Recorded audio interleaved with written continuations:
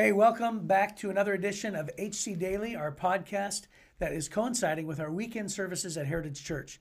We're doing a weekend service called The Greatness in You, and it's designed really because God sees greatness in us before we even see it in ourselves. And it's really looking at the life of Peter.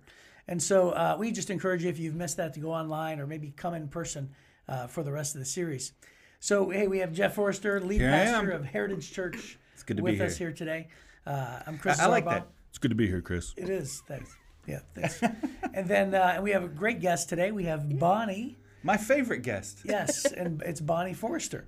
So, Bonnie Forrester, tell us a very fun fact about you today. Well, I'm married to this guy. Well, there you go. Hey, well, how much more fun can it be than that? Hey, I was actually meaning a fun fact. That's not very fun. No, something fun. Something fun. Yeah. I love to drink fancy coffees, and I'm a video game nerd and into VR. It's how I knew that I would love this woman, is that she loves gadgets and video games even more than I do. So yeah, anything with a blue blinking light, I gotta play it. Yeah, and how many years you been married? 29. 29 years. Yeah, just like us. Yeah, that's 29 incredible. Blissful years. Blissful years. That's right. At least 15 of those years happy. Euphoric. That's right, 15 happy years. Yeah.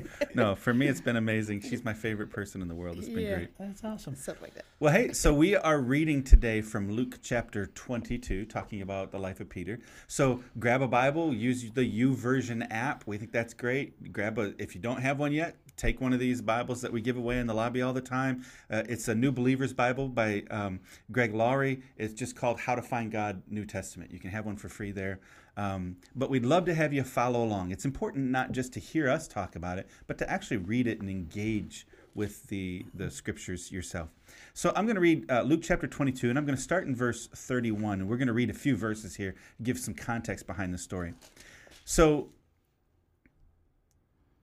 Jesus says, "Simon, Simon, Satan has asked to sift you like wheat. But I've pleaded in prayer for you, Simon, that your faith should not fail. So when you've repented and turned to me again, strengthen your brothers." And Peter said, "Lord, I am ready to go to prison with you and even to die with you." But Jesus said, "Peter, let me tell you something. Before the rooster crows tomorrow morning, you'll deny 3 times that you even knew me."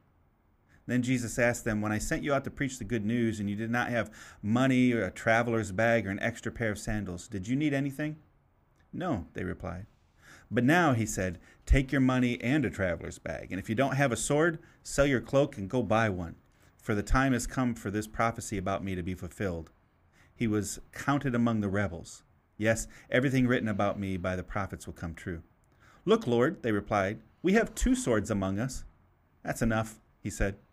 Then, accompanied by the disciples, Jesus left the upstairs room and went as usual to the Mount of Olives, and there he told them, "Pray that you will not give in to temptation." And he walked away about a stone's throw and knelt down and prayed, "Father, if you are willing, please take this cup of suffering away from me. Yet I want your will to be done and not mine." And then an angel from heaven appeared and strengthened him, and he prayed more fervently, and he was in such agony of spirit that his sweat fell to the ground like great drops of blood. At last he stood up again and returned to the disciples, only to find them asleep, exhausted from grief. "Why are you sleeping?" he asked. "Get up and pray so that you will not give in to temptation." And then this is, I think, Bonnie, where you're wanting to speak from or talk about, is, "But even as Jesus said this, a crowd approached, led by Judas, one of the 12 disciples. And Judas walked over to Jesus to greet him with a kiss. But Jesus said, 'Judas, would you betray the Son of Man with a kiss?' And when the other disciples saw what was about to happen, they exclaimed, 'Lord, should we fight? We brought the swords.' And one of them struck the high priest's slave, slashing off his right ear. But Jesus said, 'No more of this.' And he touched the man's ear and healed him. And then Jesus spoke to the leading priests, the captains of the temple guard, and the elders who had come for him. 'Am I some dangerous revolutionary,' he asked, 'that you come with swords and clubs to arrest me? Why didn't you arrest me in the temple? I was there every day. But this is your moment, the time when the power of darkness reigns.' And so they arrested him and led him to the high priest's home, and Peter followed at a great distance." So there you go. This is where Peter is speaking up saying, "Jesus, I'll die for you." And Jesus said, "Peter, you have no idea, but the next day you're going to deny me 3 times. And then they actually arrest Jesus. Yeah, but I Peter gets a lot of blame for impetuousness, and the common application of this is, control yourself in a bad situation. But I have to feel for him in this situation. Oh, yeah. They're in danger. They're for their very lives. His friend Jesus, he's got to protect Jesus. The whole thing. And well, it's incredible to me. You got a couple hundred people soldiers come to arrest Jesus. And they're like, Jesus, we got the swords. We're going to fight. Now they had two. We know they had two swords. Yeah, they're going to fight these 200 guys. Use what you got. Yeah, and so we know the Bible didn't say it in this passage, but we know from one of the other Gospels, the book of John, when Jesus cut off that guy's ear, or when it was Peter who cut off that guy's ear, right? Right. So, yeah, it was him. Yeah, so I think... well, you know a little bit about going 0 to 100 in 1 second, don't you? It happens. It happens, That's my girl. Yeah, but I love how Jesus points out that this is not my will, kind of thing. So he understood why Peter was reacting the way he was. But okay, hold up, this is not my will. Right. That's enough, and I'll heal the situation. He fixed Malchus's ear, So, yeah, I think it's just the way I'm created, and that's something that I'm old now, but I always have to work on. Do people need to see my reaction or my testimony? They need to see my testimony in my reaction, and I work on that. Are you going to share with us a fun story of you going from 0 to 100? Oh, come on. There's a million of them. Let me tell you. I have a few if she can't think of one. No. All right. Well, okay. I'll tell you one.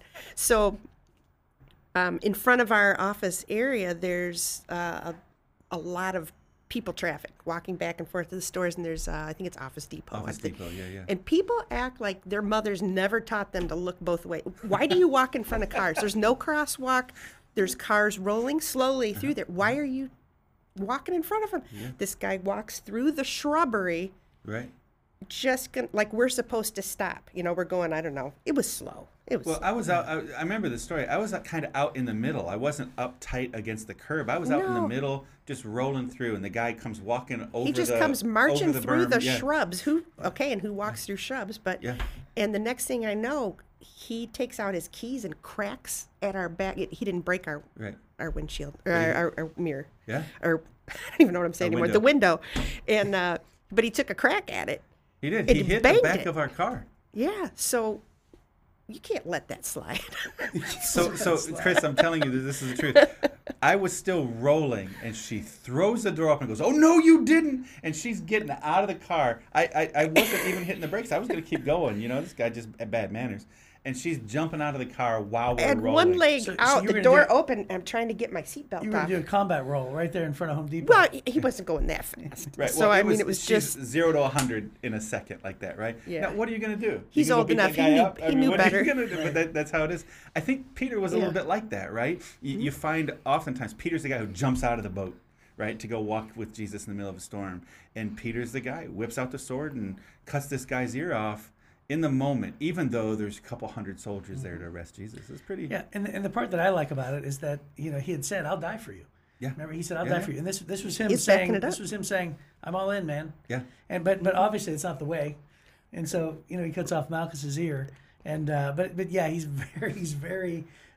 first to go, isn't he? Yeah, he's always first I to love go. it about him. I love it about Peter that he's not waiting around for somebody to do something. Mm-hmm. He's not hiding behind a tree. He's out engaged in it. Mm-hmm. I think it's one of the reasons why Jesus loved that about Peter too. He knew he could count on him to do something. Yeah. This was just the wrong thing, but yeah. Right. I think we see that in like our daily lives now, right? We're not out carrying our swords and swinging them around, right? I hope not. Not yet.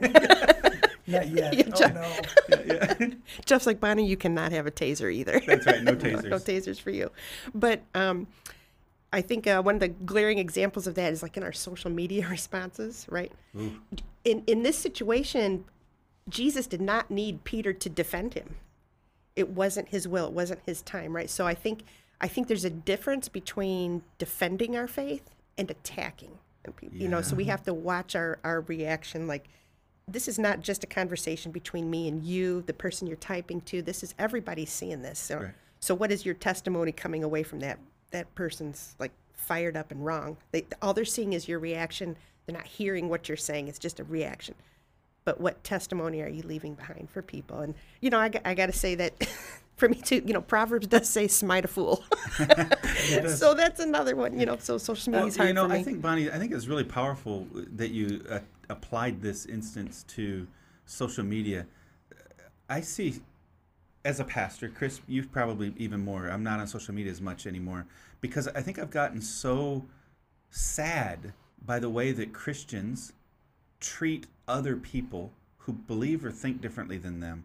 And I wonder how often Jesus has to heal somebody else because of the damage some Christian did thinking they were defending Jesus. Yeah, that's really that's a strong application. Yeah. And it's not always the case, but I think that it's the job of the listener, even myself, right, to just sit back and say, "Wow, could that be me?" Yeah. Because I think a lot of times it's one of my favorite things to say is like is to pretend and say like, "Man, I saw this political post by this Christian, wrapped up and intertwined with faith, and it completely changed my entire worldview." Right. Said no one ever. Right. Yes. Right. In other words, like your post is going to literally do nothing other than negativity. Right. So, and that's not always the case, but obviously we need to ask ourselves, am I that person? And it's a really strong application. And it comes down to what you said earlier, which is Jesus didn't need Peter to defend him. Yeah. Right. So it's we don't feel like, we feel like it's our job. It's not our job. Well, as Christians, we're instructed to speak the truth. Right. Right? So we are supposed love. to speak the truth. Mm-hmm. But it says speak the truth in love. Right. Right? And with Peter says with gentleness and respect, right, that we give an answer for what we believe with gentleness and respect. And I think that that's really it.